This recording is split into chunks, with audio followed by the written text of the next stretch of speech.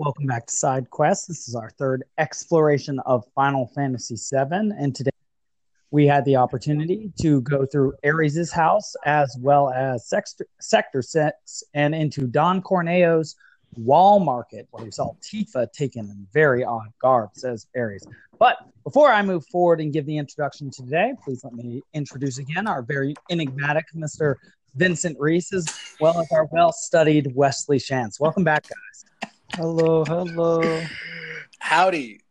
All right. And so I asked the guys today whether I could lead with something, because something I think everybody who listens to this will know, given that we're going to have a little bit of emotion on the show. And I think that's very important that we share our emotions, not only how we felt and sort of a nostalgic sense in relation to this game. Obviously, it imprinted on our souls, and that is why we continue to talk about it and think about it 20 years since we played it.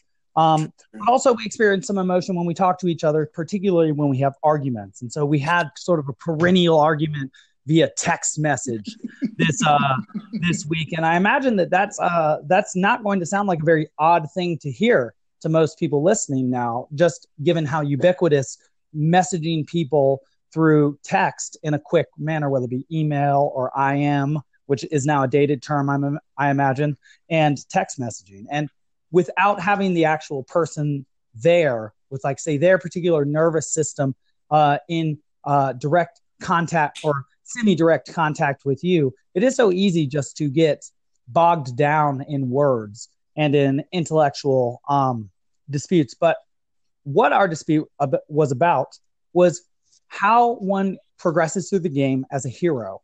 And as one progresses as a hero in relation to party members who share your overarching goal, and that seems to split the game into protagonist, party members, and NPCs. And so what the debate seemed to hinge around was the idea that humans have selective attention, where a very famous expression of that is the invisible gorilla task, where humans are asked to count the number of times the white team passes a ball, which is like 16, but they fail to notice the gorilla that walks into the middle of the screen and beats its chest. And even if you do see that, you don't notice that the curtain changes colors and that one of the players on the black team left. What? Yeah. So you can only notice that when you're primed, because you see in accordance with your goals. And so our argument sort of hinged around me making the claim that it was scientifically agreed upon now that we perceive reality in accordance to what we are attempting to do at that time. And perhaps if you've ever screamed bloody murder at a perfect stranger who cut you off in a car, you have some evidence of that. Or if you've ever cursed God because some coffee or water has been spilled onto you, thus ruining your goal of being impressive or perceived as anything but a slob for the rest of the day, then perhaps you have some insight into that. And so the claim that Vince was making was that, well, couldn't it be the case that each NPC is a hero within a story we don't see? And I think that's clearly true. But I think that they are represented as NPCs, non-player characters, within the scope of a game, precisely because they have an inessential role to what you are focusing on. And so it's perfectly possible that you're seeing people go through different games. And in fact, something rather sad, seeing the character of number 2, who seems to be poisoned in the same way that Avalanche would say that the world is being poisoned, which I think the movie Advent Children gives evidence for. So I think that suggests that some people are not doing so well in their journeys throughout that particular world. And perhaps that gives us some insight into why we follow Cloud around. Perhaps he just embodies the role of hero best in this way. But I did want to connect this also in sort of an emotive way to our project, which is part of my evidence for believing that each person perceives himself as a hero with party members around them, and thus draws people into contact with them by sharing goals, which I believe is the Christian message, where 2 or 3 are gathered in his name, there I am. It is that you two were once my friends, and we had similar goals of trying to graduate from St. John's, and then we went our separate ways. And now, during this project that Wes and I have been spearheading, it seems we're drawing people back into our lives in a different and yet similar way. And now we're sharing goals with Sarah Miller again, Oscar Ortiz, you, Wes, several of your friends who you've invited on, and we're drawing them back into the party. So it's as if people start as NPCs, but then when you have a goal, you then draw people towards you with similar goals and form a party. And that's the basis for friendship. And that throughout life, as your goals change, so do the people you're associating with. And so does the nature of the connection with those people change. But it seems as if you can layer it too.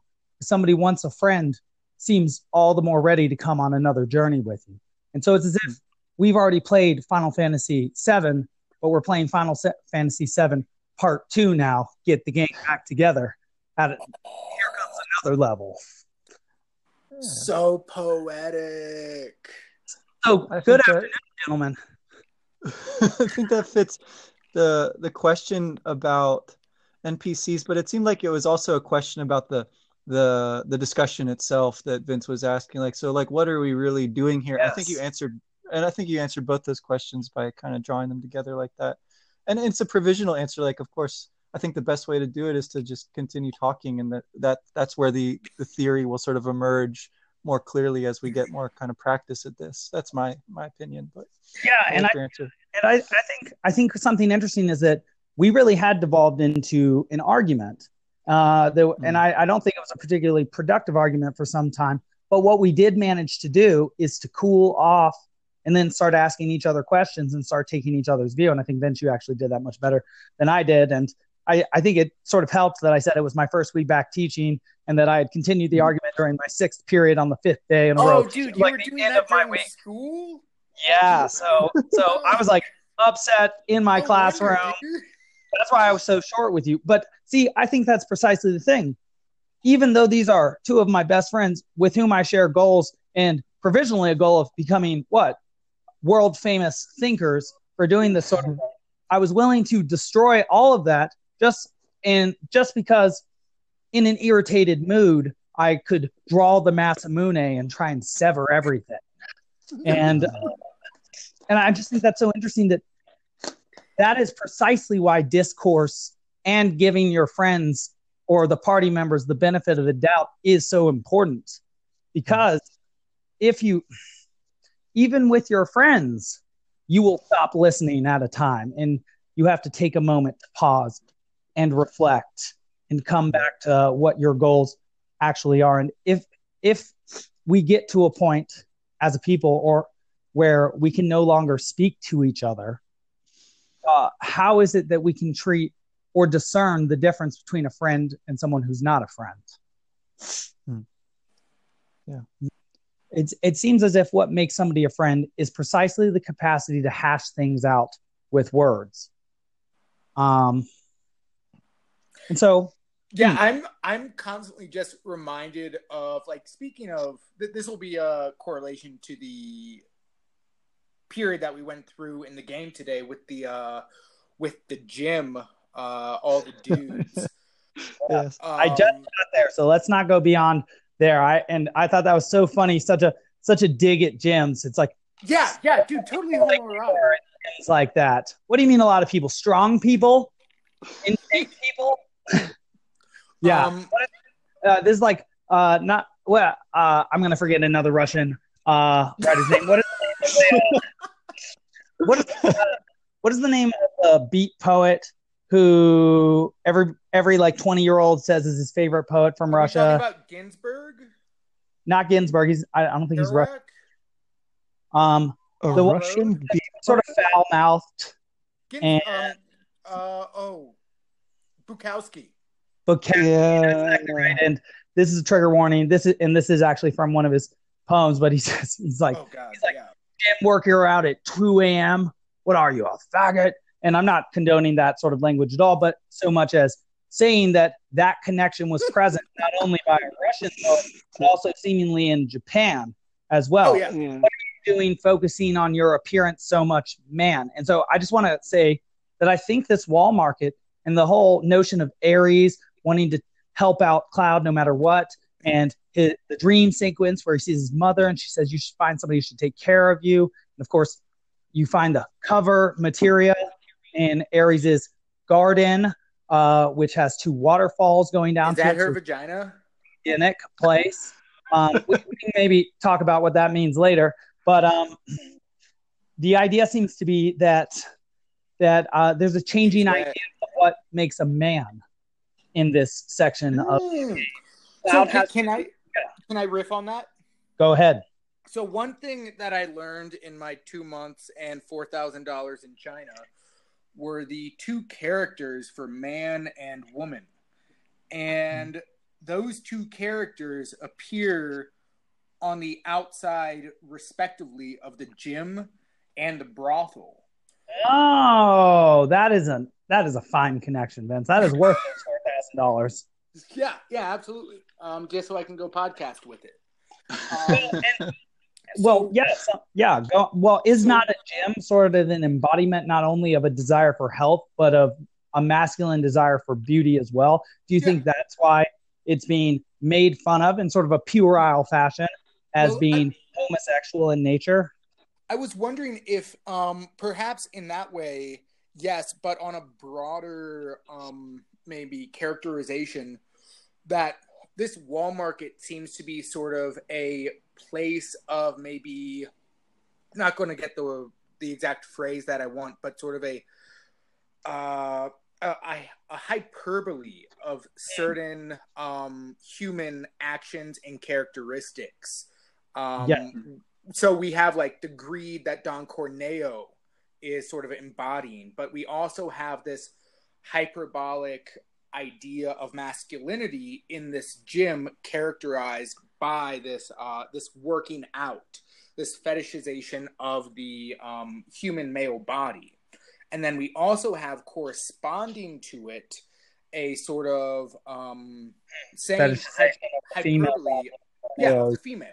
And both of those, because of the presentation that they are in Wall Market, the writers, the creators of this game, maybe they didn't even put this together, although I think the craft is there and they did, were trying to point that they're trying to show us that these are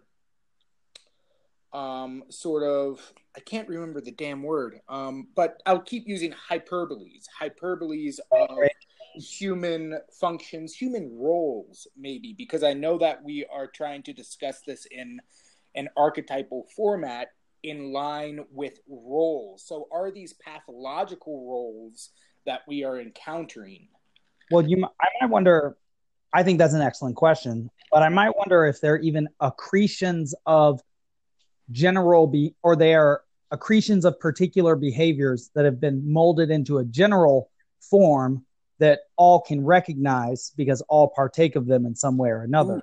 Ooh. And if that has some meat to it, and Wes, I don't want to put you on the spot with this question because I just thought it up. So, it might be a tough one to answer, but I'm wondering if the fact that both the male form and female form is fetishized in this wall market, if the commentary is sort of that we do not simply exist in a time of exploitation of the feminine form, but of the male form as well, that we're not simply exploiting during this me or advertising or image-driven age just the female, but the male as well. We're exploiting humans, not just one gender.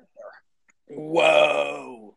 Yeah. I mean, it's particularly when you remember playing this like as a kid, as an adolescent, not a man or a woman yet per se, but just sort of in the path there. Then it's especially disorienting to come to this part of the game where you're asked to see these roles at their exaggerated, hyperbolic extreme, and then be told that you're going to cross-dress, right?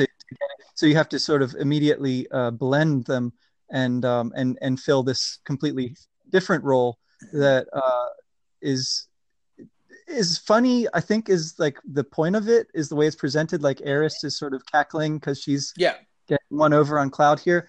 Cloud seems really, really uncomfortable with it the whole way. And as the player, you're sort of left in limbo, like how seriously to take this. You can actually go into the honeybee rooms. It's not like a required element of the little journey in Wall Market, but you can actually do it.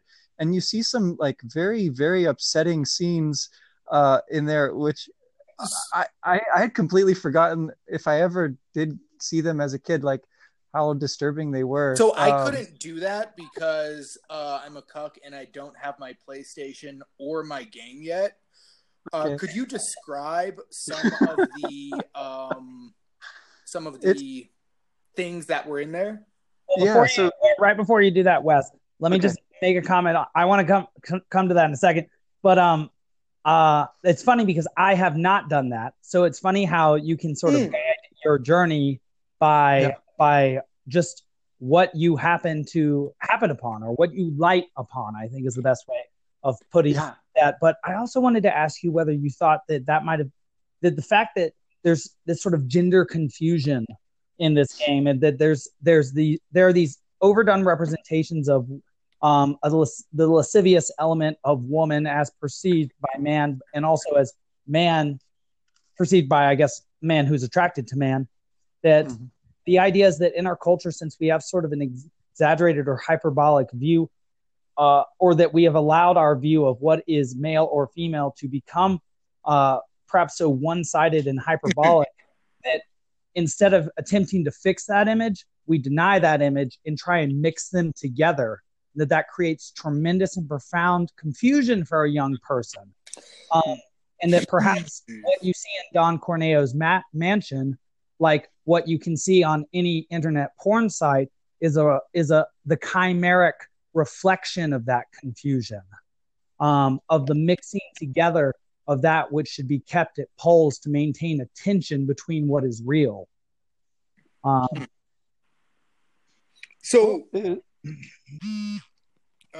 on, my phone shook. So with that, it sounds like there is a recognition that these two poles are, as they're presented in Wall Market, are pathological. They're not healthy representations. Is that correct to take from the statement of even if the actual embodiments could be healthy, how they are perceived at that moment and specifically by Wall Market is pathological? Yes. And thus there's a solution sought that is potentially the wrong solution because the diagnosis is wrong. The diagnosis is that the very ideas of masculine and feminine, because of how we've perceived them and perhaps portrayed them, are wrong and false. Whereas I think the appropriate diagnosis is we have been portraying them incorrectly and we should figure out what they really are. And those lead to very different actions. So then the sort of solution, the provisional, perhaps not the best solution, is this intermixing that Cloud does in order to infiltrate Don Corneo and then to also attempt to topple him in the mansion. Well, how do you take Don Corneo as a figure? He's sort of a slumlord, right? So he's a prevailing sort of archetypal figure of the system as it is. I'd like to, at the beginning of this right here, I just want to draw out a physical presentational semblance between Don Corneo and Mr. Shinra. They both have blonde hair. They both have white Oxfords on. They both have red power suits. So another negative portrayal of the patriarchal father. And as if that is all men in some way. And that is the man that Cloud, as the puer aeternus, or the eternal child, running from who he actually is towards ethereal and magical images of the feminine, like Ares, who is a flower girl amongst the slums and a creature from another world / ancient race who you can choose over Tifa, who is very real though flawed, which I actually did in this case. I actually wanted to ask you about that, and I really did have some feelings when Ares asks, "Who's Tifa, your girlfriend?" and you have the chance to say "No way" or "Yeah, that's right." I could never have, and I think this shows perhaps some growth on my part in the past, have chosen against Ares. She would have been the next best thing, and I think that's part of the difference between a childish and an adult perspective on relationship. That Aries represents the new anomalous girl who's magical, as opposed to the one you already know who seems as known territory with all her flaws who has a real past.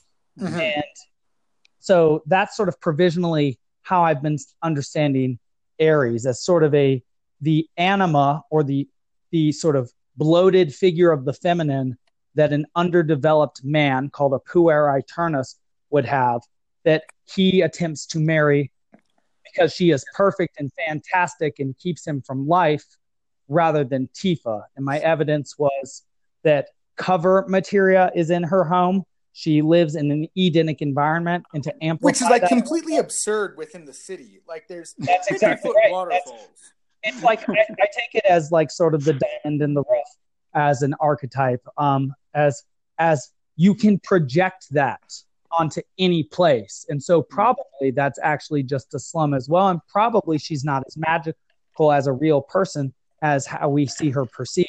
But as a projection of the anima, she is perfect, as just like Calypso in the Odyssey, who offers Odysseus immortality and an easy life for all eternity with the most beautiful woman alive, in which he turns away from in order to be with you, in order to suffer and have to fight until he dies. Well, that's one thing I might not fully agree with right now, just because Eris isn't.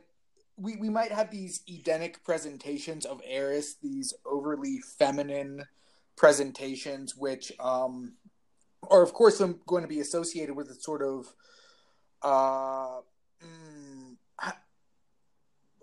motherly caring instinct. But we also see that she rejects the sort of path that would be ascribed to someone wanting to do that to Cloud. She pushes Cloud to come onto this journey. She sort of gets in a hissy. I agree. The one thing I would say is perhaps that makes her also a figure of the positive anima. Yeah. That she leads him into life as well. Mm-hmm. So I guess the psychopomp that you were talking about. Yeah, yes, and I think that is what the anima does, right? Any woman you do not know, so say the Jungians, and this is Piagetian as well, you project an image onto because you have to have a basic way to interact with a person. Yeah. And so it's a very general idea. And then as you come to know the person, you cut away at that. But as you cut away from that, what are you cutting away? That's the figure of the anima that you then replace with the real person. So I go ahead? Yeah. No, go on. I just because we're going to have nerd readers who are going to want to sit in their basements and read. I just want to possibly 1,000 years. Yeah, yeah, possibly for 1,000 years.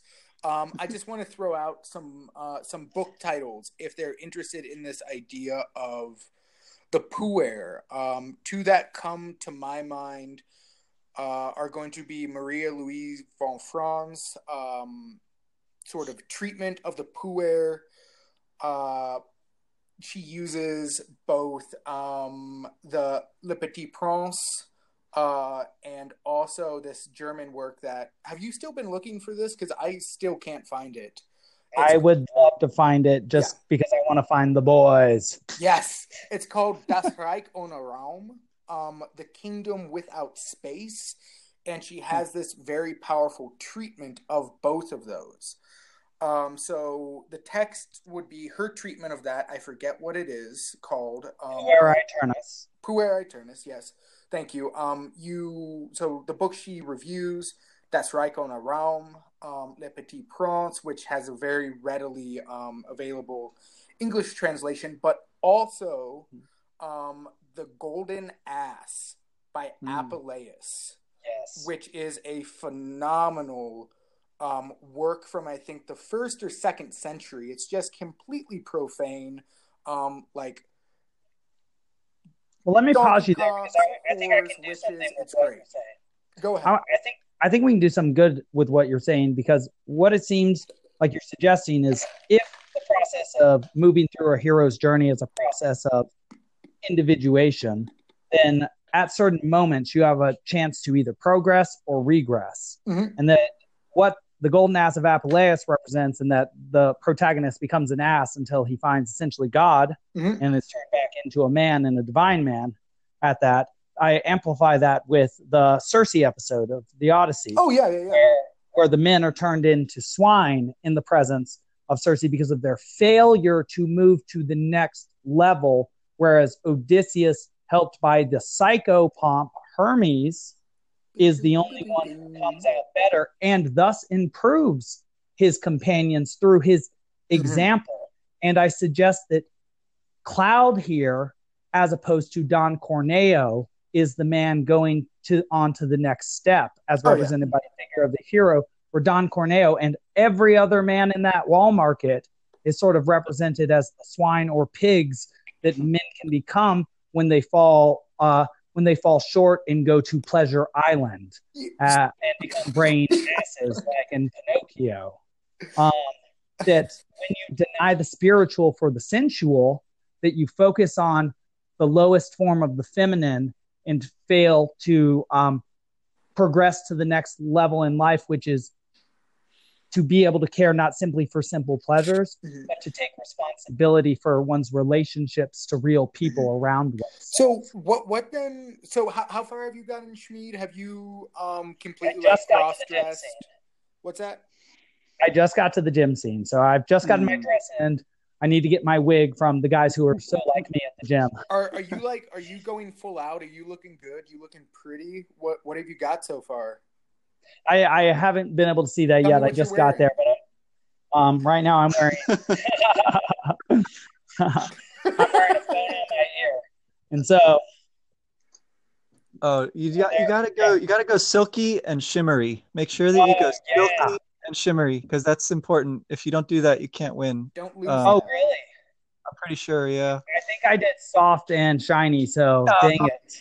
Oh, you have to go back to when you save points. Well, I think it's the connection I was going to make off of the turning into an ass thing is Bottom in Midsummer Night's Dream. Go on. Yeah. So maybe the thing that I thought was interesting about Eris's plan here to get Cloud to dress up as a girl is that you can see it as both Cloud seeing things from the feminine perspective, right? And so getting that experience and then making him more able to move on to his next stage of development, sort of thing. But you can also see it as Eris in kind of a puckish way, just around, just like having fun, because what fools these mortals be, right? Like just she is so, this time through, I have a harder time reading her because she seems so demonic in a way, just like messing around and his feelings and everyone else's feelings. So yeah, I think you could see it both ways. Like I said, that I prefer to see it as, Cloud is forced to confront the feminine experience in a new way. He sort of like gains knowledge from this, but you can see it the other way too, that it's like him going through a nightmare, a phantasmagoric dream. Well, and if the way that humans perceive reality is the same way in which a hero progresses through a game, then I don't think it's inappropriate to suggest, given how one's particular path is going at some time, that it is a dream or a nightmare. In fact, we do speak in that way, right? This is a nightmare. Please wake me up. When will this end? We talk in that sort of language, right? And so it's as if we encapsulate our experiences and the moments in our lives within narratives in the same way that dreams are encapsulated within or presented as narratives. And that she might be sort of a spiritual figure, I think, is also supportive of the idea that she is the Jungian anima, and that which is spiritual can be embodied by multiple or many people, and all men, in order to perceive a woman before they know them, have to project that figure of the anima. And so I think they're just different, potentially even just different words for the same thing, and just different ways to describe the same phenomenon, like you're saying, which is part of what we were talking about with just the nature of this discourse, right? So like you and I have directly addressed on our podcast, we sort of lecture and podcast in a different way from, say, how our professors of philosophy would have. Rather than starting from an initial principle and deducing from that, we sort of start with a question, and then we begin to amplify on it.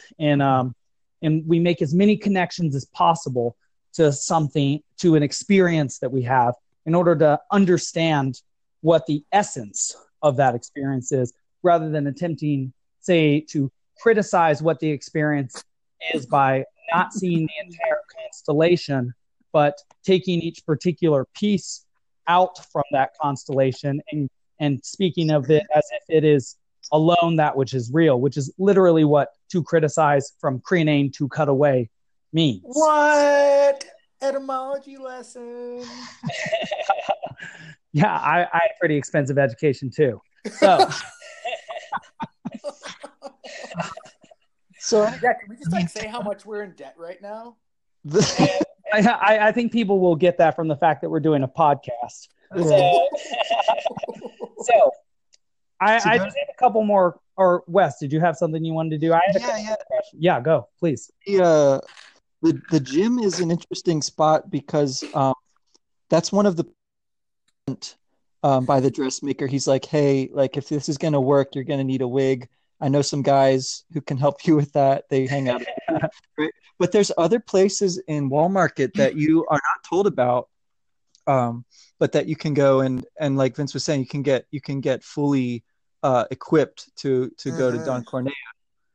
So this is an interesting sort of element of this game where there's stuff beyond what you really need to do to progress that you can do, and it's like what Ares is doing in a way, right? The joking around side, like you can do this thing just for the fun of it, just to see what happens if you push it to its extreme, so you get to sort of play her role in a way here and doll Cloud up more than necessary just to see what will happen. And for those of you who have already played the game, you see what happens when you go all out, when you're looking good.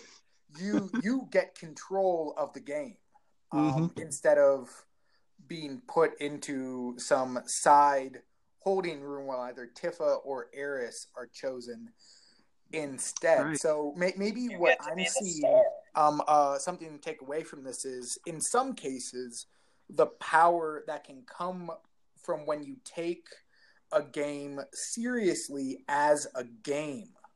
Like playing along with all these sort of created rules that maybe this psychopomp higher being has created. You take it seriously, but it's still a game. I'll bring it home. So that would mean that the purpose of the game, or the reward for playing a game through to the highest level, is that you get closest to embodying the ideal and are thus given the most attention by people. And that's why we call celebrities stars. Bang. Wow. So actually, another thing that I think this might be related to is by treating the game as a game and taking it seriously. We also discussed in our secret group discussions, the Inner Sanctum, the unconscious to this consciousness. Yes. The ability to do multiple save points, in which we aren't taking this reality or this game as the full reality, but partaking in it as the game. It has rules that we can sort of bend within and around, especially when it comes to choosing multiple scenarios or outcomes. And Alex, I just want to sort of open the floor up to your musings on that, because I thought that was a really interesting some connections that you made with that. Well, I made some connections originally. So let me just document my original experience playing the game. I originally did that because I was so enamored of Sephiroth and how powerful he was, and the fact that he was level 50 and I was level 1, and he could do 3,000 damage, and I could do like 5 damage, and he was a master of everything, and he was not broke, and he could take no damage. So he was a perfect projection of the older brother, or area of proximal development, that which is perfect. So even if he was not perfect, as far as Cloud was concerned, he was. And so I was I was taken by that part of the game, and so I made a save there. But when I make these multiple saves, I do feel sort of a pinch of ethics, possibly like how somebody who did those choose your own story Goosebumps were, because I feel like I'm not being true to a single narrative, sort of like I'm cheating on somebody by leaving the ground open so that I can pursue different storylines, even though I'm not starting the game over, as if I'm not fully committing to one narrative and trying to leave my options open in it.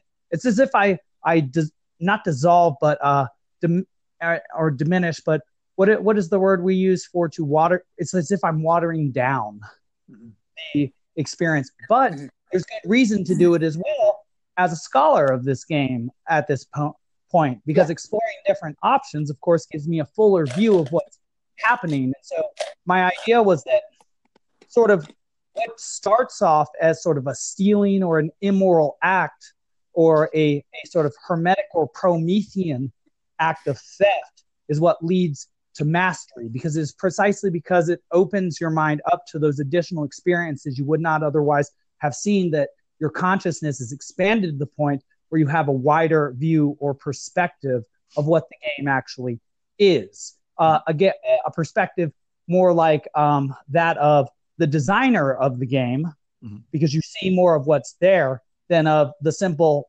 player of the game, the person who goes along the prescribed path that's laid out and sticks by their choices. So that's what I was thinking. Yeah. I think I've tried to save here, particularly because there's certain things you can't redo. Like if you mess it up the first time when you're doing the squat contest, you don't get another chance. Like you just get whatever wig that they give you. So it's always a good idea to be able to go back again and try it over again. So there's that element too. Like even if you're looking at it just linearly, there's certain parts of the game that you can't do over again. I think that's what you're describing with this Cloud and Sephiroth being a team part. Like that's just a certain part in the game you can't go back to once you pass it. And it actually sort of disheartened at this moment, because in my hurry to get to where you guys are, I seem to have made some irrevocable mistakes. No. You fucked up, Alex. It's true. And so we'll have to see.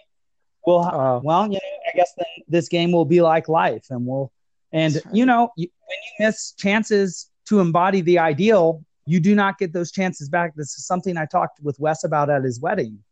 I think a lot of young people these days, because of many of the fantastic stories like Final Fantasy VII I grew up with, was sort of disenchanted with this world. We don't have talking tigers or flying dragons. Though of course we do. Those are just symbols that I was too stupid to understand at the time. What we do, and I'm sorry that I made that funny comment, but no, it was good. I loved it. But what we do have are specific moments that do exist that we can make more or less special, sort of like how you guys were talking about playing the game to the highest level. Like you have your high school graduation and possibly your college graduation, and maybe you get engaged and then you get married, and maybe you have a child and there's a birth, and then they go to school for the first time, and then they win their first sports game. And it's like all these moments exist as potential most special moment of your life. And I think what I would get hung up on is the fact that these are shared experiences, that everybody gets to have these experiences. But there's an illogic to that perspective, because if that made my personal experiences worse, wouldn't I hate Final Fantasy VII precisely because of how many people share in their love of it? Yeah, that's part of why so many people hate this game, honestly. Like it's considered overrated for the very thing you're describing, right? The thing that so many people like it, so many people hate it also.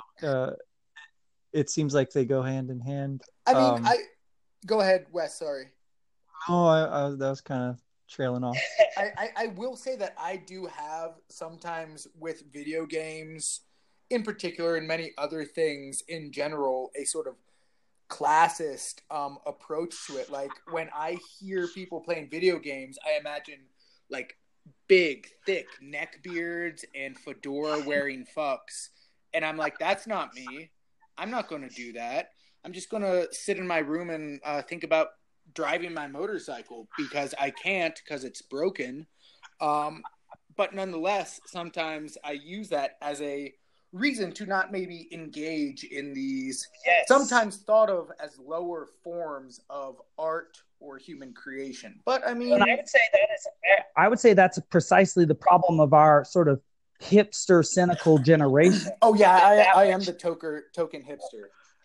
No, I mean, not to bash on you, but to say that it is precisely because we are doubting the value of the things which do have meaning in life that we turn up our noses at the most meaningful experiences of our life, thinking that since they aren't perfectly unique to us, we shouldn't engage in them. Whereas the real art of life is to try and engage with them as well as possible. It's like, so if everybody goes out on Fridays, it doesn't make you any happier or your life any more meaningful just to not go out, like you said. Then you just define yourself by negation. You are like Nietzsche's last man. But if you attempt to embody the ideal, you attempt to have as much fun as possible, to dress well, be charming, and have a good time, it is almost as if you become a figure out of story, and that manifests itself in having a meaningful experience. And that perhaps part of the sort of purpose of life is to have meaningful experiences that you can then convey and share with people in the form of narrative so that they can have them too. Well, to put like a really old stodgy amplification on this, you have the phrase in Theaetetus, does he speak Greek? Is there this commonality of language that we can then use to explore what the heck this diagonal in a square is? Now that's much more high-minded, but I sort of want to bring it down in that you also need to have common experiences, which is sort of a banal thing to say, but just to bring the full format out, the full idea, you also need to have common, shared, not maybe exemplary experiences if you are going to interact with people. Comedy, I think, is a way that happens, especially with the niche rise in comedy that we get in internet culture. You can have pause you on that. Yeah, I think you hit on something golden, which is, I think that's precisely also the trouble with what's happening in the world right now. That since we are now doubting the commonality of language and suggesting that each person's experience is completely individual, and thus they can use whatever terms to refer to themselves, to find in whatever ways they wish to refer to themselves. Yeah, really quick, my pronoun is caballero. Very good, caballero, yeah, first name. And then linguist, of course. And just kidding. And that what we are denying to ourselves by denying classification, even that which is scientifically verified across many, many, many dimensions, like gender, of course, would be that we're denying ourselves the capacities to live the most meaningful lives that have ever existed. Because we have access to the most profound health, the most goods, the most stories ever. We should be able to put together the most sophisticated games to bring out the most interesting experiences and interesting parts of humans ever. And I think that's part of the point of a game and life, to explore yourself in relation to others in order to understand what a human is. And that when we turn away from these experiences, we turn away from the point of being a human, which is to explore the world specifically through what the world is, which is social for humans, and thus to explore oneself through exploring relations and problems with others. So you had this phrase that I forget the first time you told it to me, Alex, but it kicks in my head a lot. It's that these truths aren't hidden in this day and age. They're on the internet. They are simply, right. People simply do not look for them. You put it much more eloquently, but whatever.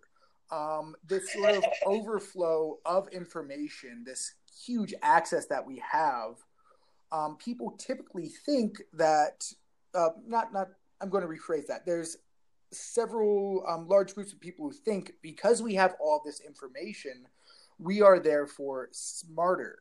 But there's also this lack of reading it and analyzing it and bringing it into yourself. So to make like a personal expansion on this, I work at a bookstore in a geriatric retirement town, and I have this old walking colostomy bag come up to me and say, when they put chips in our head, we'll be able to understand everything. Essentially just saying that once we have Google inside of our head, we will become a omniscient God. And so what you, I think, are suggesting is that it's not the amount of information we have access to. And Wes, I want your idea on this too, but rather the logos we use in order to pick out that relevant information so that we can make connections between it. That you could give the opposite of, you could give 1,000 monkeys 10 million years and some typewriters and they could make Shakespeare. The idea is actually, if you give a fool all the gold in the world, they will never keep it.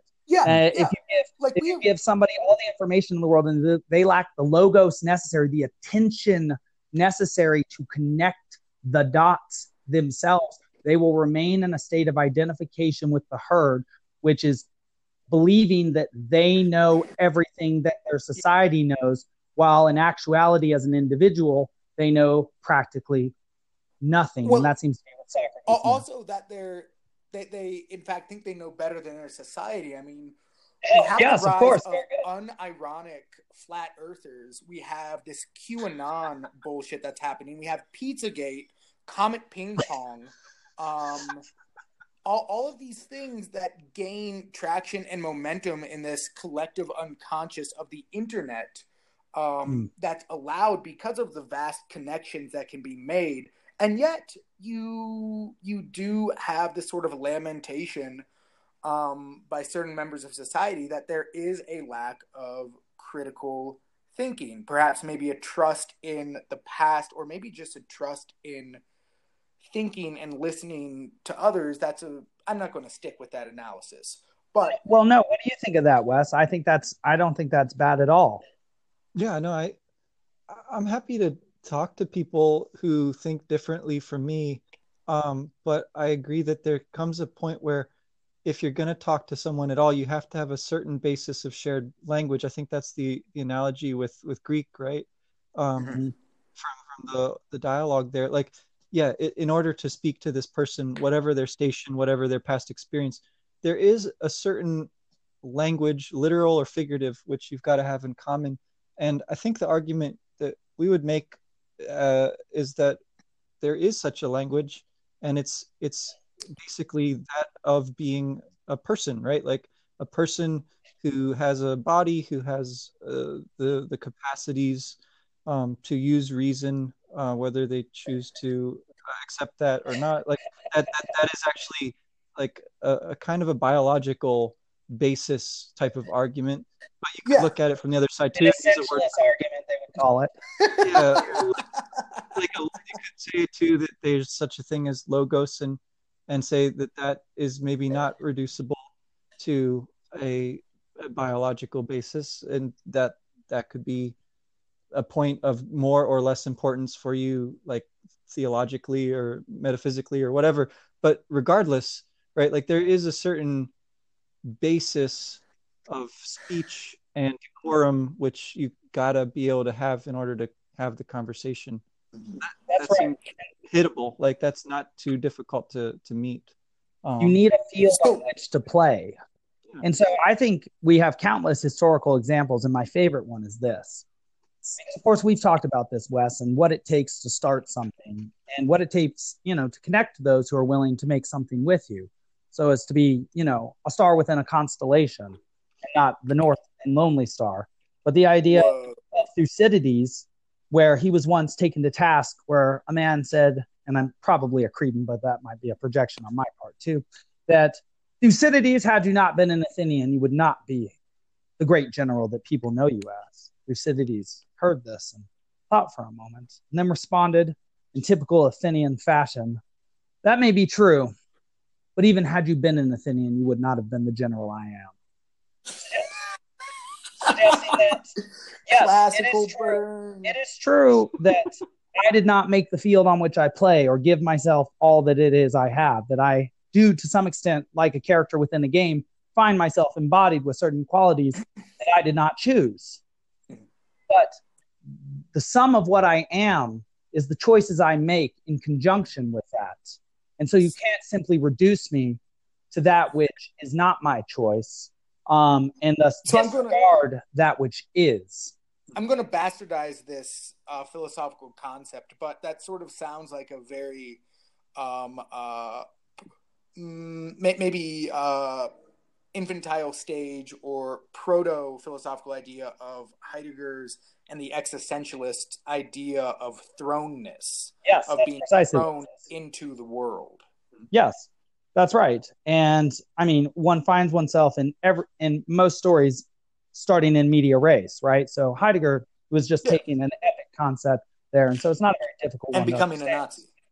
And so, and something we do in this podcast, particularly what I think Wes and I have been doing, is demystifying some of these thinkers. Thrownness means you as a subject or as an object were thrown into something. Just like when you start any story like an epic, it starts in the middle. So you find yourself where you are and then you go. And that's precisely how this story starts as well. And so, I think everybody can understand that sort of idea, and that it's a good idea, and that you shouldn't quibble about it for 50 years and think you haven't made any progress because perhaps you've built your career on quicksand. So maybe something, just the way you phrased the idea had this pop into my mind.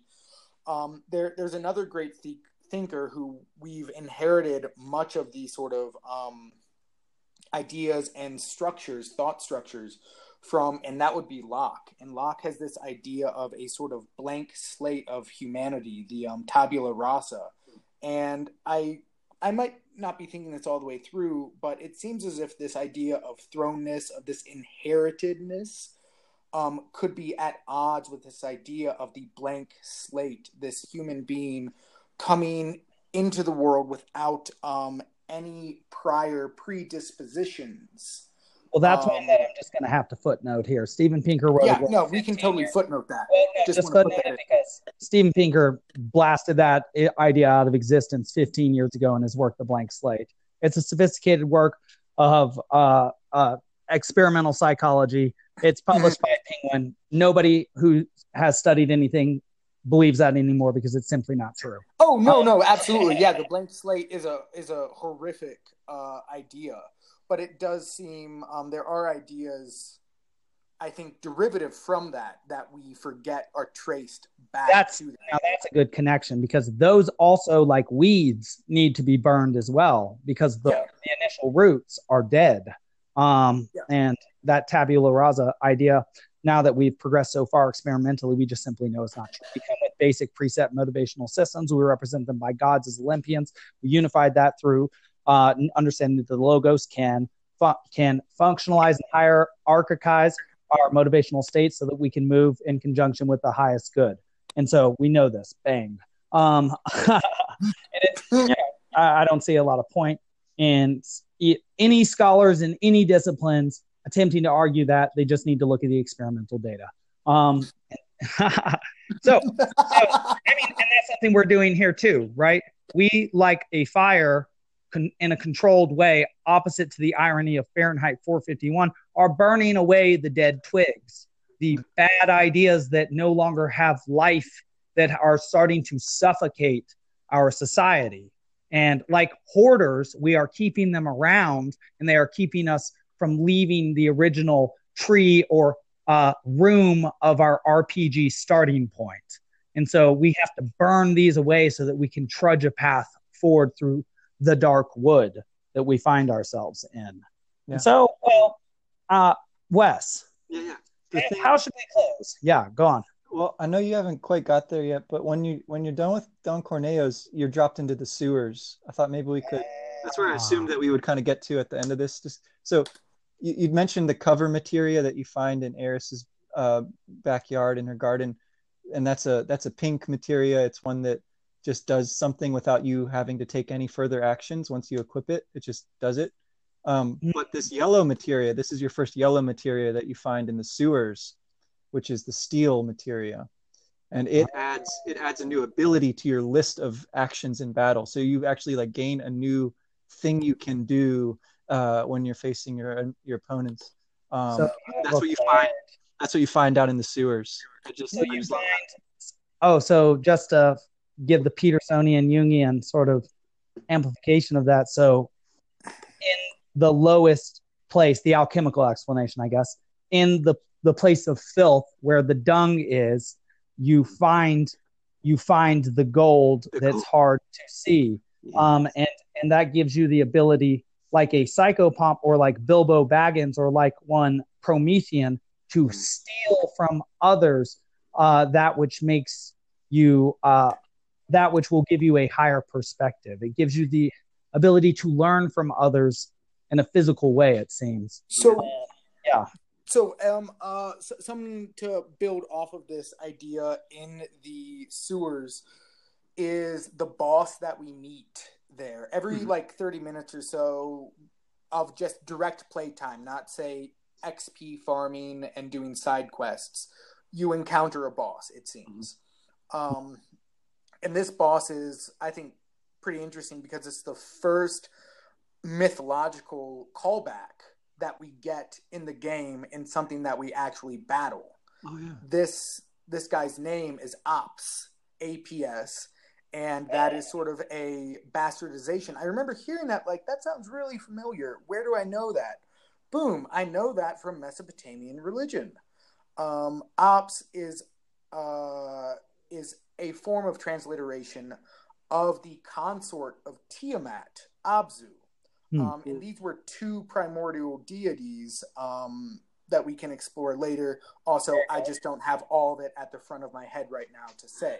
It's okay. I do. Apsu represented fresh water, whereas Tiamat represented salt water. And the great light hero Marduk is the one who, with a net and I think trident, captured and bounded the salt water, or representation of the infinite, which is the great mother Tiamat, in order to project a new hierarchy or patriarchal system onto it, in order to create a field of play on that which would otherwise be chaos. Yeah. So we have Cloud as Marduk, not Poseidon Sea. I would say from this we can definitely begin to say that this is maybe a reordering by Cloud of an older system, and starting at the bottom. Yeah, you do start in the underground of these underground aquifers that Abzu represents, is the deification of. So it's like a dissolutio or a negredo. It's a coming down to the waters, gross and filthy below, a humiliation, a starting from the bottom, and we're still here.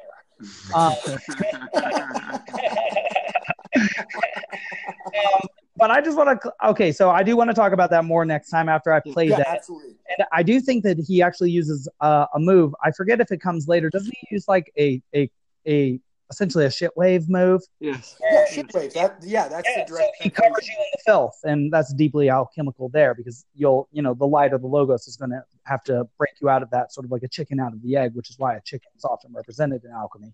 Boom, because it gives you a wake-up call. Dang, I'm on fire today. Let's go.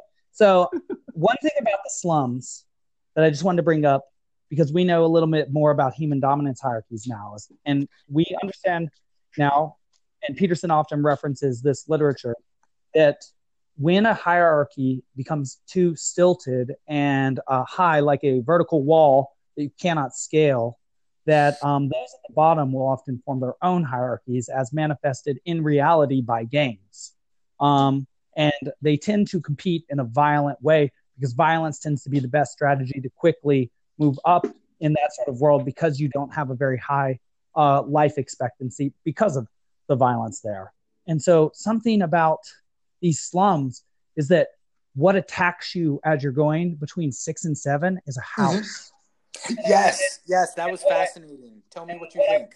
I wondered whether y'all thought, like I did, that the idea behind what creates poverty, and actually Warren Farrell gives some evidence about this in both. Did you say Will Ferrell? Warren Farrell, the brother of Will Ferrell. So the former president of the National Organization for Women, who wrote The Boy Crisis. He gives some evidence that what you have to do in order not to be poor in America, which is interesting because it's a Japanese game, is not be a single rich. Not be a single mother who doesn't have a high school education, or excuse me, not have a baby as a single woman without getting a high school education, and suggesting that part of what creates poverty in a society is a broken home. Mm-hmm.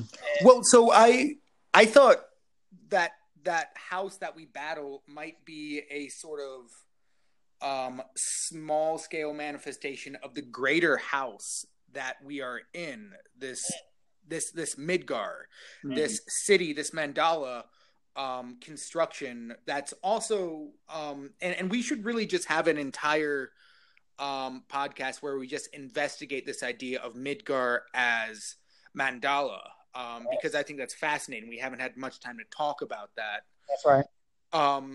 But this home, which presents itself initially in this very pinkish fashion, it has a very maybe maternal coloring scheme to it, and then all of a sudden it breaks out into a robotic monstrosity that attacks you. So there's this deceptive there's this deceptive action of this house on potentially its own inhabitants, which was society itself. Yes, like an Ouroboros, which is a circle, like a mandala. Self-suck. And Wes, what did you think about the house that attacks you in the slums? Yeah. It's pretty striking because it's the first place that you go once you've escaped from Eris's house, right? So in some way, it's like you've had a dream about your old house too. Yeah, right. Where your mom thinks that you should find an older girl, right? Take care of it. Right. Which I'm totally down for. God. Well, yes. I guess that we've kind of figured it all out. I think that about sums up this episode, guys. We're talking to you again soon. Good luck with that, Vince. Yeah, I'm on Cougars Looking for Cubs. It's a great app. I'm actually a paid sponsor, so I'm plugging it right now. Everyone, go sign up. Tinder is so 2017. Get on Cougars for Cubs. It's the next wave. Well, actually, it's how you're gonna make it. So it's so funny how wisdom comes from the fool, because I wondered also. I did wonder whether Cloud's mother's comment on there are many temptations and a lot of girls in the city, whether that was sort of a comment or a prefiguring of the temptations that would find themselves in our cities. And so, living in San Diego, where there are many, many communities all dispersed together with people rolling in and out, and with the proliferation of online dating, it's almost as if the social controls that once existed in order to push someone towards moral and normative behavior do not exist. And so there are, or they're harder to reinforce. That's a better way of putting it. And because of that, the city is a place like the forest now where you can get lost. And that I think is sort of what's happening with Cloud, and why we keep seeing, and now we've seen him for the first time sort of white out when he gives an answer that's a lie that he doesn't quite recognize as a lie to Ares when he gives his rank as soldier, which of course he never had. Can I present a confusion that I had? Yeah. Yes, and Wes can answer it, and then we got to complete this thing. Yeah. So Wes, my confusion was we have two flashbacks or two liminal sort of presentations in the past, maybe two bosses. We have Cloud when he falls after fighting the Buster robot, whatever it is, and you have text that comes across the screen, not in a blue screen, but sort of just presented there, almost as if it is. I'm not going to describe it, but that's what it is. It's just there. And then we have that same presentation of text later. And what I was confused about is whether that initial text without the blue box in the second sort of liminal stage flashback is the same speaker as the mother, whose speech occurs in a blue bubble. So I was wondering if there's two speakers, if there's one, and what sort of problems that can open up for exploration. Yeah, I think that the mother scene is kind of self-contained, and that the other voice is not your mother's, but is akin to it in that it's a voice, sort of a self from your past, who's not fully conscious at this point. What with Cloud in current adventure, right? So, but part of this adventure is us like proceeding to find out more about this other voice that's in Cloud, and that's actually one of nice happens in Don Corneo's in the Honeybee Lounge. One of the rooms, if you go in, you'll see a ghost Cloud who talks to you. What? Yeah, no, you see. This is the part that I like. I don't think I ever knew this, but so one of the rooms in there, if you get the membership card from the guy with the white T-shirt in the bottom of the Sector 6 wall market, and then you go in, so you can choose one of these rooms. I think it's the upper left room that has this particular weird scene. I think there's a different weird scene if you choose the other room. But anyway, it's Shinra as a king, I think. Yeah, which is also terrifying. Excellent. Yeah, excellent. You got to do this before we talk next time, and we'll look at it. Yeah, this is your homework, Alex.